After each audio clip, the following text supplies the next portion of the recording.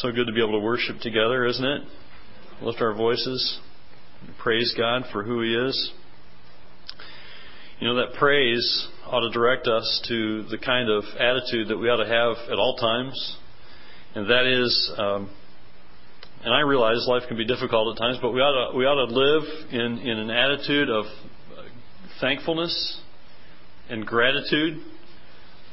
As followers of Christ, we have so much to be thankful for. I hope you understand that and agree with that. Even if you don't agree with it, we have so much to be thankful for. We started last week a little series within a series as we came back to Colossians. I'm calling it Be Thankful, because in the 3 verses we were looking at, we started one last week, one this week, one next week, Lord willing. I see this repeating theme of thankfulness. Colossians 3, I see you going in your scriptures. That's good. Take your Bible and turn to Colossians 3 with me, would you please? I'm going to be there in just a moment. We see this repeating theme of thankfulness. I'm going to read those verses to you once again in just a moment. But I want you to think about, just think with me for a moment. Why be thankful? You don't have to answer. But why be thankful? And if you'll humor me for a little bit, let me tell you why, okay? Let me just tell you. I know you know why, but let me just tell you why again. For one, the Scriptures tell us, and Scriptures give us a great example of the kind of attitude that we ought to have in thankfulness and thanksgiving. Psalm 106, verses 1 and 2, gives us a good picture of this, how we ought to thank the Lord at all times. Praise the Lord, it says. Oh, give thanks to the Lord, for He is good. For His steadfast love endures forever. Who can utter the mighty deeds of the Lord or declare all His praise? When I read that passage, I remember, I think it was Spurgeon who on that verse said, we may not be able to remember or declare all the Lord's mighty deeds, but we had better at least declare some of them, right? Because the Scripture says, who can utter the mighty deeds of the Lord? Who can declare all His praise? And we may not be able to declare it all, but we had better declare some of it, right? And we have so much to be thankful for. Why be thankful? Well, also because God's Word tells us to, all right? Psalm 100 verse 2 says, serve the Lord with glumness. Oh, it doesn't say that, does it? Serve the Lord with gladness, right? Serve the Lord with gladness. Come into His presence with singing. You wouldn't think much of me today if I came before you and said, it's really good to be here today, isn't it? Did my best Eeyore, right? It's a beautiful day outside, but I hear it's going to get worse this week, right? I'm so thankful for God's Word. I just wish that it did more for me between Sundays, right?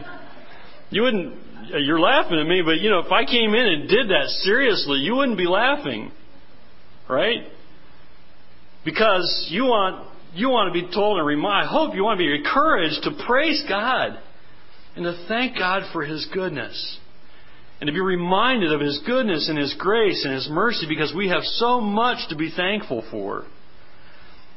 I'm here to tell you this morning that if you're God's child, it ought to be one of your deepest longings to serve the Lord with gladness. To serve the Lord with thanksgiving in your heart. I have a problem with some of Christianity. And I mean the world of Christianity. The body of people who say they're Christians and go around like that, going, it's a beautiful day, but I've seen the weather report for tomorrow, Or, I know God's Word is good, but I'm just having a hard time finding His promises very helpful to me. We may not say those words, but there are some people in God's church who live that way. And that concerns me. Because we have so much to be thankful for. We've got no room. We've got no room for serving the Lord with glumness. Do we?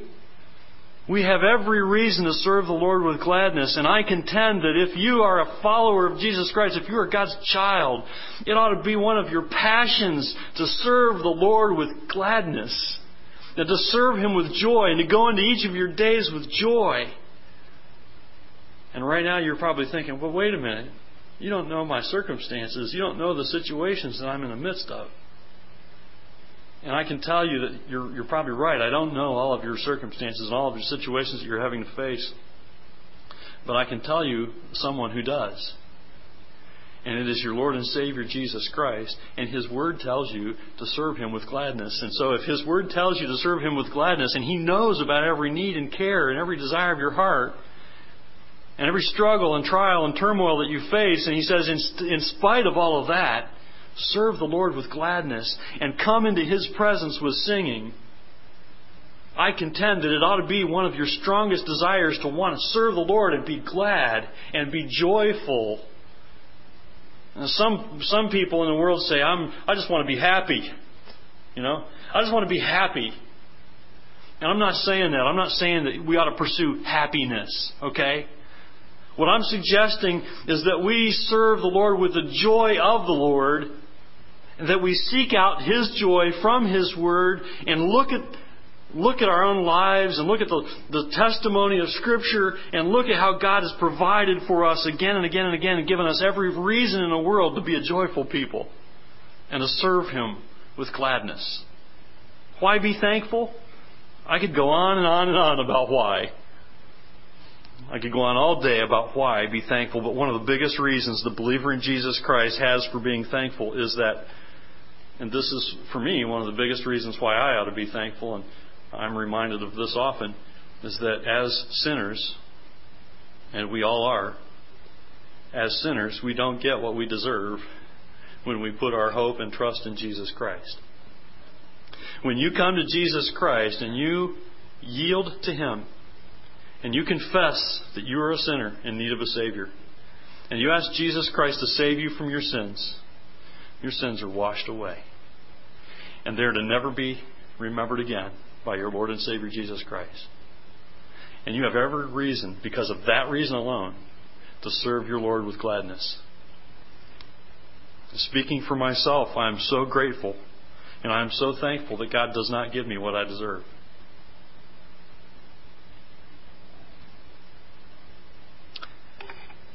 Do you want to be a thankful person? Do you want to serve the Lord with gladness? Do you want to come into His presence with singing? Do you want to be a grateful person? If so, then I would challenge you that you need to take to heart these verses that we're looking at here in Colossians chapter 3, beginning with verse 15, proceeding through 16 and 17. Let's look at them together. Would you look at these verses with me again? And remember here the repeating theme of thankful, thanks, giving thanks. Verse 15, Colossians 3. And let the peace of Christ rule in your hearts, to which indeed you were called in one body, and be thankful. Let the word of Christ dwell in you richly, teaching and admonishing one another in all wisdom, singing psalms and hymns and spiritual songs with thankfulness in your hearts to God. And whatever you do, in word or deed, do everything in the name of the Lord Jesus, giving thanks to God the Father through Him. I want you to remember that Paul gave this instruction to the Colossian believers, but this is part of God's Word. God inspired Paul to write these things for His church, for God's church, of whom we're a part. And so Paul wrote this letter to the Colossian believers, but this is for us today as well. Okay, this wasn't just for them. This is for God's church today. And in this passage, we're going to look at verse 16 again today. I want to look at verse 16. We looked at verse 15 last week. Verse 16 today, Lord willing, verse 17 next week. As I look at verse 16, I see three characteristics in verse 16 that will be true of every believer who practices what Paul teaches here and lives the thankful life. The believer who lives the thankful life is going to have some characteristics that I see here in verse 16. Let's look at verse 16 again. Let me emphasize this verse for you one more time. Verse 16, let the word of Christ dwell in you richly. teaching and admonishing one another in all wisdom, singing psalms and hymns and spiritual songs with thankfulness in your hearts to God. What I learn here about being thankful, and what I learn here is that being thankful and living the Christ-honoring thankful life is closely related to allowing the Word of Christ to dwell richly in us as individuals. That's what I see in verse 16. That being thankful and living the Christ-honoring thankful life is closely associated with, closely related to, allowing the Word of Christ to dwell in us as individuals richly. Now, it is critical that if we are to be a people who are thanksgivers, and if we're going to be able to give thanks to God at all times in the midst of even difficult and trying circumstances, if we're going to be a people who continually give God our heartfelt worship and praise, not only in our praise time, like when we lift our songs and lift our voices in song, but throughout the week, we must be a people who are filled with the riches of God's Word. Now, you may not have noticed, but we had this repeating theme in our singing this morning about God's Word, right? Just to kind of help drive this point home. But that's what we're talking about here when you look at verse 16 again and it says, let the Word of Christ. Let the Word of Christ. We're talking about God's Word. In the beginning was the Word, right? Jesus Christ. And we have God's Word in written form. And so I'm talking about God's Word this morning, and this passage is talking about God's Word and how we can allow we can allow it or we can not allow it. We can allow it or we can put it at arm's length. Allow the Word of God to dwell in us richly, the Word of Christ. And we must be a people who are filled with the riches of God's Word. That's what we're talking about here when we read the Word of Christ dwelling in you richly. You know, I never get tired of talking about and reminding you that you need to be a people of the book.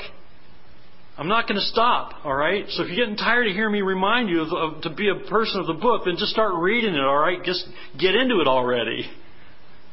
And I think that if you make God's Word a part of your life, that after a period of time you'll find that it's not old. You want to hear more. You want to be reminded again to be in the Word. Because God's Word teaches you and instructs you and corrects you, admonishing you where need be. And you find that the Word of God is really what you need. So I'm not going to stop reminding you that you need to be a people who are in God's Word. Now, how do we let the Word of Christ dwell in us richly, though? What is it, just reading? Well, I want to challenge you with 3 thoughts this morning, 3 statements. And here's the first. The Word of Christ dwells, they're all going to be preceded by this. The Word of Christ dwells richly in the hearts of those who are. The Word of Christ dwells richly in the hearts of those who are, and here's statement number 1, yielded to God's Word. All right? To those who are yielded to God's Word. Now, I get that from the word let. And you go, yeah, that's just like a preacher. You get all that from one word. 3-letter word, let. Yielded. You got, if you like to mark in your Bible, I suggest just go in your margin and just put yield. Yield. Or just mark a little triangle there. Yield. I get that from the word let in the beginning of verse 16. We're to read and apply God's Word to our lives, but that's not all. We're to yield to it. We're to willingly come to God's Word, yield with an attitude of yieldedness, ready to do what it says. In my translation it says, let the Word of Christ dwell in you richly. That tells me that we can get so that we can be obstinate and not let the Word of Christ dwell in us richly. We can kind of say, that's fine, I like the Bible, I read it some, and I don't mind coming to church some, but this dwelling thing, it really challenges my thinking in this world, What does it mean to be yielded to God's Word? Well, yielding to God's Word is going to require that you give the Word of God all the room that it needs to change your thinking. Empty of self is what I think of when I think about being yielded to God's Word. Empty of the things in the world that tell me otherwise. Don't take all of God's Word at face value. It can't be trusted, literally word for word. See, those kinds of things force out of you, the room that there is in your heart and mind and life for God's Word and fill you with the things that Satan wants you to believe that God's Word isn't valuable and trustworthy for today. And so I say that yielding to God's Word is going to require that you give the Word of God all the room that it needs to change your thinking. We cannot take the liberty of applying God's Word to only some areas of our lives, only some, and not others. We cannot take that liberty with God's Word. What God wants to do in you and me through His Word is to move in and take up residence, permanent residence, and just not have room for anything else. And you can't just have some of God and some of God's Word and some of the world. You can't. We must give God's Word all the room that it needs to change us from the inside out. And as it does change us from the inside out, it's going to change our thinking about our desires. It's going to change our thinking about our difficulties also. It's going to change our thinking about our immediate surroundings and our immediate circumstances. You see, nothing's going to bring clear thinking about the challenges and trials and difficulties that you face as a child of God than to have God's Word shaping your thinking. And that can only happen if you are yielded to what God's Word would accomplish in you. One of the greatest challenges to our thinking about our present and future circumstances is this. It's unbelief. And when you read God's Word with little faith and little belief, you're going to weaken God's Word in your life. You're not going to be letting the Word of God dwell in you richly. The Word of Christ wants to change you. The Lord wants to change you and make you Christ-like in your thinking, in your attitudes, and in your outlook about the world and in your circumstances, your surroundings. And when you read God's Word without yielding to it, you're denying its power. You're denying that it's good for you and that it could change your life and make you more Christ-like in every way. So I say one of the biggest obstacles to allowing the Word of Christ to dwell in us richly is our unbelief when we just kind of read it and go, that's good. I've read my verse for the day, or I've read my chapter for the day. I can go about my life now. John Piper says, fight against unbelief in the promises of God. God says everything today is working for your good, and I'm totally on your side. I was listening to a message of his recently, and it encourages me when a man of God like John Piper's written tons of books. I don't know how many the fellow's written. And he challenges me every time I hear him speak. When he says, I have to daily fight against unbelief. That gives me encouragement in a way. I go, man, if a man of God like that struggles to apply God's Word to his life day in and day out, and he has to get to the Word every day and find a phrase here or a word there to get bolstered in his faith. That gives me hope because I'm not alone. I hope that gives you hope because you're not alone either. We're not uncommon in this world. We need to fight against unbelief, don't we? We need to go to God's Word. How do you fight against unbelief? Well, first of all, you got to read God's Word. All right, you've got to get it in. Get it into your heart and mind and soul. Learn to feed yourself God's Word and cling to the promises of God's Word. And to have the Word of Christ dwelling in you richly means that you treasure God's Word for the great value to your life and family that it is. You realize that God's Word is a treasure for your life and for your children's lives and your grandchildren's lives. You realize that it's a treasure for you. This should not be treated like it's just any old thing, like it's just the next ball game on TV. Because it is a treasure. And it needs to be treated as such. And so you must read it. Treasure God's Word. And as you read it, ask God, pray, ask Him to help you believe. Ask Him to help you have faith in His Word. Ask Him to help you to find the things that He has for you that day to apply to your life right then and there. And that thing that you can take through your day, even just a couple of words, a small phrase from the Scriptures as you read through it, that God will impact your heart with that day and encourage you with. See, I think to let the Word of Christ dwell in you richly means that you give it full control of your thinking, allowing it to make and shape your thinking. And to do that, you've got to read it. And you've got to let it come into your heart and mind to change the way you think about the world in which you live, to change the way you think about the problems you face. To let the Word of Christ dwell in you richly means that you're giving the Holy Spirit full control also. You know, Scriptures remind us, right, to not quench the Spirit.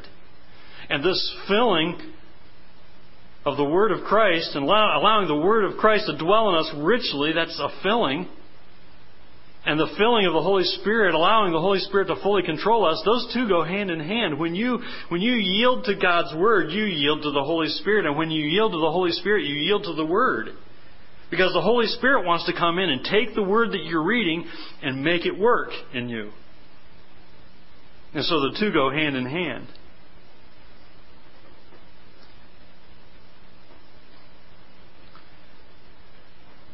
Ephesians 5:18 reminds us that we are to be filled with the Spirit. Filled with the Spirit. And to be fully controlled by the Spirit means that you're going to be filled with the Word. And to be filled with the Word means you're going to be controlled by the Spirit. It's kind of a cycle there, isn't it? Maybe think about it like this. Do you know what it's like to be full after a wonderful meal? You know how good that feeling is to be full after, not eating too much. I've done that before. You eat too much and you go, oh my, what did I do? Just let me sit down somewhere and rest. You know what it is to be satisfied, though, after a delicious meal? Job said that God's commandments were better to him than his food. Job 32:12, I have not departed from the commandment of His lips. I have treasured the words of His mouth more than my portion of food. God's Word ought to be more satisfying than your next meal, your next delicious meal, all right? And you know, to enjoy dinner, you've got to eat it, right?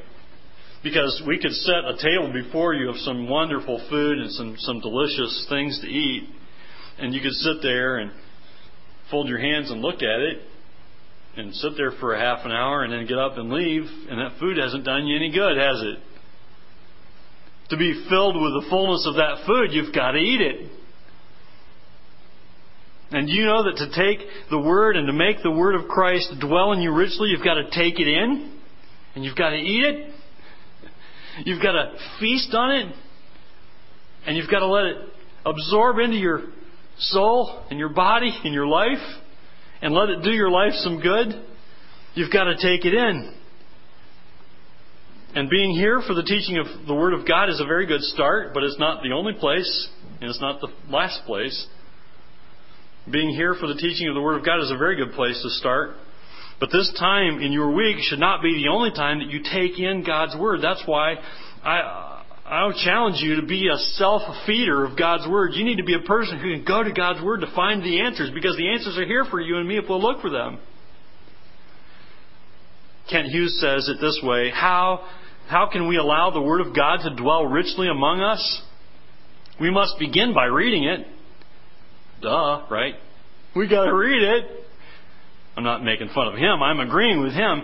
He says the Bible is not all that hard to understand, though there are admittedly some very difficult passages. Mark Twain put it in perspective when he said, most people are bothered by those passages of Scripture which they cannot understand. But as for me, I have always noticed that the passages in Scripture which trouble me the most are the ones I do understand. Oh me, right? And Kent Hughes says the Bible is understandable, and we need to read it. We need to both be comforted and troubled by it, as is appropriate to each of our lives. You know, the Bible ought to comfort you at times, and it ought to trouble you at times. Because we're all sinners, aren't we? And God's Word ought to be doing that work in our hearts of troubling us about our own spiritual condition. Be a self-feeder. Study God's Word. Sink your teeth into God's Word. Read it and study it and apply it to your life. Now be careful here, though, because reading God's Word is, even though reading God's Word is a must, it's not a guarantee that you're going to have the Word of Christ dwelling in you richly. That's why I emphasize that you've got to yield to God's Word as you feed on it. If the Word of Christ is dwelling in you, filling you with it, it will change you, and that change will make a real difference in your life. And that, as that change takes place, the Holy Spirit's going to come in and make that difference in you, filling you with His Spirit, making you Christ-like in your thoughts and actions and words. I know of no better way to be certain that you are allowing the Word of Christ to dwell in you richly than to go to God's Word for daily nourishment. Daily nourishment. I cannot overemphasize the importance of being in God's Word daily. It doesn't have to be a long time of study, where you get out the books and you spread around big commentaries and things like that. I'm not suggesting that. I'm saying read it. Allow God to change your thinking with the power of His truths. And I would suggest, as the psalmist reflects, that you go to God's Word early in your day rather than late. I know everybody's different. But try to get the Word of God into your soul early in your day. The psalmist says, "Satisfy me in the morning with your steadfast love." There's also a byproduct of the rich dwelling of the Word of Christ in the believer. It's the overflow to other people. And that brings me to statement number 2. The Word of Christ dwells richly in the hearts of those who are teaching and correcting with God's Word. The Word of Christ dwells richly in the hearts of those who are teaching and correcting with God's Word. Verse 16 again in Colossians 3, teaching and admonishing one another in all wisdom. We're talking about God's wisdom here. The Word of God being God's wisdom, being this in all wisdom. We're to teach and admonish, or teach and correct. You see, God's Word is of great value to God's people. 2 Timothy 3:16 says, all Scripture is breathed out by God and profitable for teaching, for reproof, for correction, and for training in righteousness. See, believers are to teach and admonish one another, or teach and correct one another. And we're to do so with the wisdom of God's Word, not with the wisdom of this world. That kind of comes naturally. Some of us, we get publications and we get television and we see the news and we see the world who says, oh, the latest study says this and that. And a lot of times the latest studies, whatever they are, just kind of tend to confirm Scriptures for us. And you go, just read the Bible, dude. Read the Bible. Save your money. Quit doing the studies. Just read the Bible. When the Word of Christ dwells in us richly and dwells richly in a believer, there's going to be an overflow to others. And that overflow is going to be expressed in teaching others the truth. And it just begins simply with your life.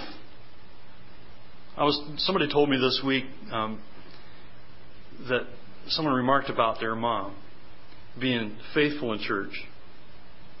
And just being faithful in church, going to church faithfully, showing up every Sunday. And how that faithfulness in church encouraged themselves to Christ's likeness because of this individual's faithfulness in attending God's house and being with God's people. Your life in its most basics, in the most basics of teaching and admonishing, your life ought to do that. And I'm not talking about being holier than thou, walking around like I'm a spiritual giant, watch me, But when you obey God's Word, your life is going to stand out and be different. You're going to be an oddball. I'm sorry, but you're going to be an oddball in this world, okay? But I say be an oddball for Christ. Because God's Word is going to change you and make you different from the world that you live in. And your life is going to teach and correct. It will encourage as well. How do we teach and admonish, or how do we teach and correct one another in all wisdom? And that's the wisdom of God's Word. Well, in its most basic form, it begins with your life. I would also say to families, to parents, to moms and dads, and to grandmas and grandpas, that in the family setting there ought to be teaching and correcting going on from God's Word. We can't afford to bring up our young people in a world in which it's telling them all kinds of things that are in opposition to God's Word without reminding them of the truths of the Scriptures and saying, wait a minute, what you said isn't right, and here's why, because God's Word says this, all right? And you ought to ask God to help you be repentant of that. I would challenge parents and grandparents that that's part of your responsibility as authority figures in the lives of your young children and grandchildren, to help point them to the truths of Scriptures and to lovingly, gently correct them, admonish them. But it ought to begin with teaching and showing them the way and showing them the truths of Scripture. So it ought to happen with your life. The way you live ought to do it. Your speech in the family setting. It ought to go beyond that too. There's another way that we teach and correct, and it's in the fellowship of the church. We teach one another God's Word by obeying it ourselves and then gently correcting others when they fail to obey God's Word. And this is where I think the church is often weak, because we don't like confrontation, and we think about exhorting others or encouraging others or correcting others as confrontational, and oh boy, I don't want to get into that. But if you love one another as God loves you, what does God's Word do? I don't know about you, but it steps on my toes quite a bit. And it admonishes me and corrects me. It makes me feel bad about my life sometimes. So I go, wait a minute, I need to fix something here. And if we truly are going to love one another as a body of believers, as God's church, we need to look out for one another in this area. We need to teach with our lives, teach with our speech, teach with our teaching, as we are right here and now in our Sunday school hour. But we ought to teach and encourage one another. And when you see someone who's going down the path of sin, you ought to be willing to come alongside of them, put your arm around them, and lovingly say, I want to help bring you back to the truth here.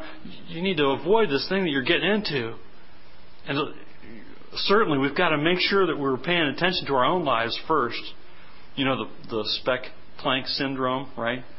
Trying to get the speck out of your brother's eye when there's a plank hanging out of yours. Go to God's Word and make sure your life is in line with God's Word. But that doesn't mean you ignore the speck in your brother's eye. You lovingly and gently correct and admonish with the wisdom of God's Word.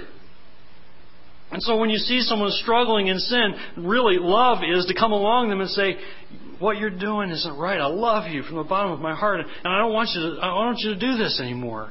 Because God's Word says this. Will you let me pray with you and help you and encourage you to do the right thing? Oh, I'm so thankful for people who came into my life at certain periods in my young adult life and got in my face lovingly, gently and said, Kevin, you're not doing what's Christ honoring. I love those people because they have loved me enough to tell me the truth, the hard truth, in a loving and gentle way. And we need to do that as a church. And I think that's what the Scriptures remind us here, that we teach and admonish. We teach and correct. Well, the overflow of the rich dwelling of God's Word in us ought always result in directing others to the truth of God's Word. Always directing others to the truth of God's Word. And we're to teach and admonish with all wisdom. That's God's Word. It's just one more reminder that it's God's wisdom. It's not our own wisdom. It's not that we're all high and mighty and great and wise. But it's God's Word. It's God's wisdom that we teach and admonish with. It's one more important reason for being filled with the wisdom of God's Word, isn't it? Filled with the wisdom of Christ. And the outflow of what's filling us also comes out in psalms and hymns and spiritual songs. Here's the third statement. The Word of Christ dwells richly in the hearts of those who allow the Word of God to make them worship God. Not just worship anybody or anything. The Word of Christ dwells richly in the hearts of those who allow the Word of God to make them worship Him. Look at verse 16 again, where it says, singing psalms and hymns and spiritual songs with thankfulness. Some of your translations say with grace And I think it's the same idea here as thankfulness. With thankfulness in your hearts to God. Ephesians 5:19 is much like our passage here, and Paul writes, addressing one another in psalms and hymns and spiritual songs, singing and making melody to the Lord with your heart. You see, when the Word of Christ dwells richly in us, we will have thankfulness in our hearts. And it won't stop there. It just begins there. It will overflow through the lips in the form of praise to God. And that's an important reminder that we find here. Paul says we are to bring our worship to God with thankfulness.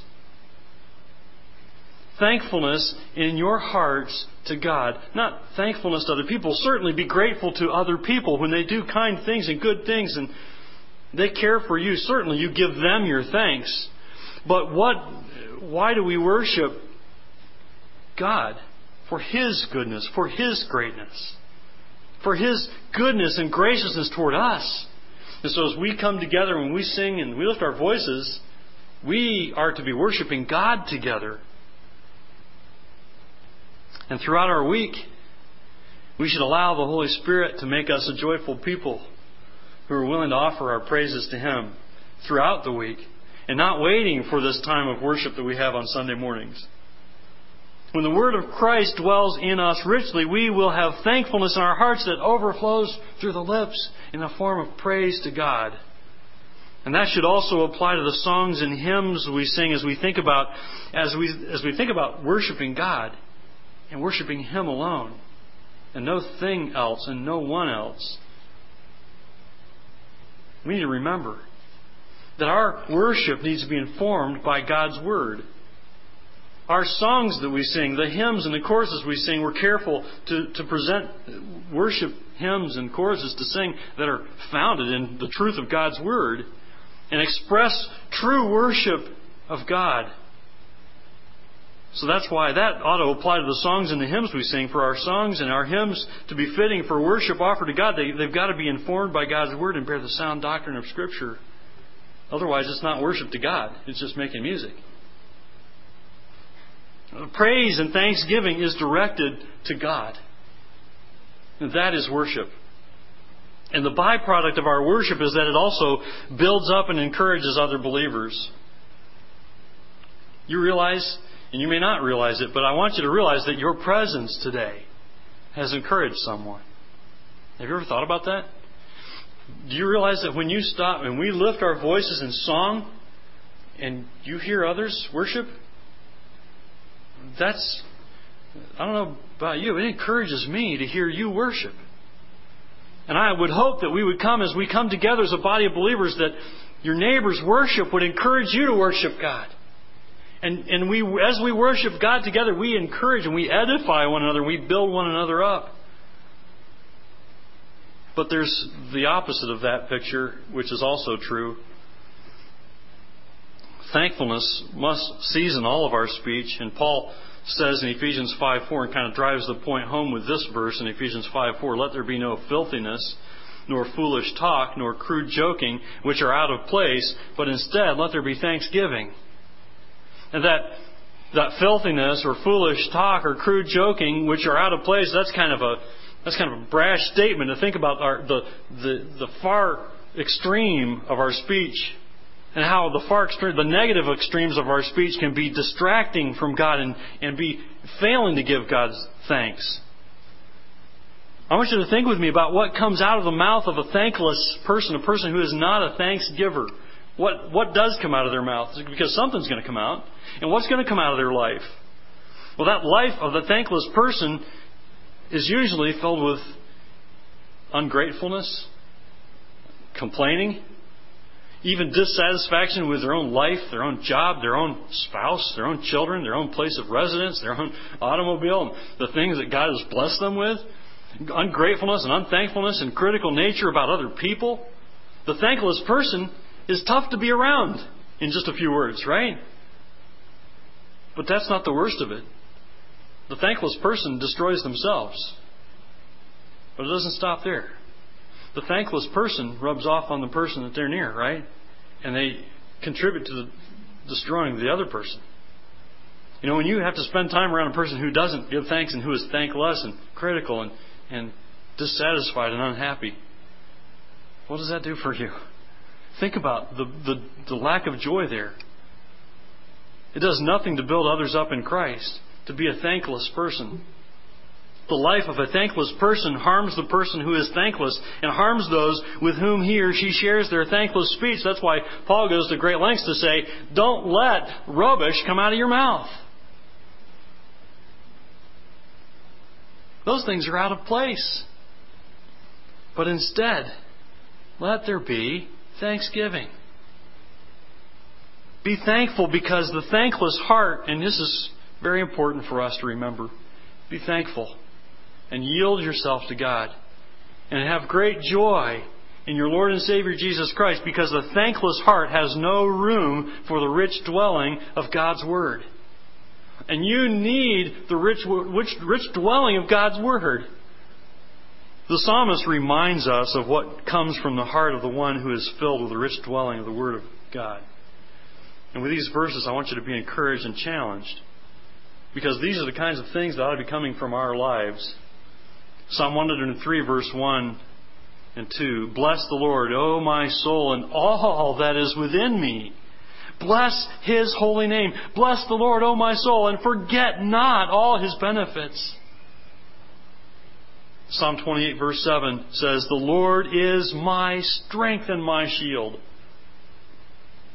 In Him my heart trusts, and I am helped. My heart exalts, and with my song I give thanks to Him. Is that your life? As I think about my own life, I have to admit that I often fall so short of this. And so this morning I come together with you as one of your peers in saying, I am not unlike many others who struggle with a lack of thanks.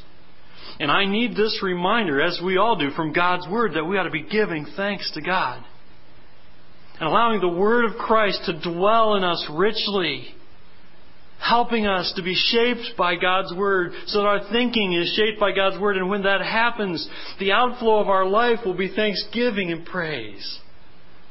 And oh, how we can build one another up and encourage and teach one another, and even correct when need be. And oh, how our worship will be Christ-honoring when we come to Him yielded, ready, willing to give Him thanks and praise. For the Word of Christ to dwell in you richly, you must allow God's Word to saturate every area of your life. You must allow God's Word to saturate every area of your life. I know that sounds like a big task.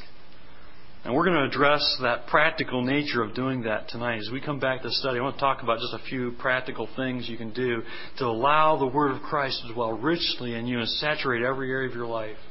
It's just things from God's Word again. Oh, how we need to feed on the Word and allow it to shape our thinking and make us a thankful people. Let's pray together this morning. Father in heaven, we come before you this morning thanking you for your Word. Thanking you for your goodness in giving us your Word. How blessed we are. Even as English-speaking people, we have so many translations to help us understand and apply your Word to our lives.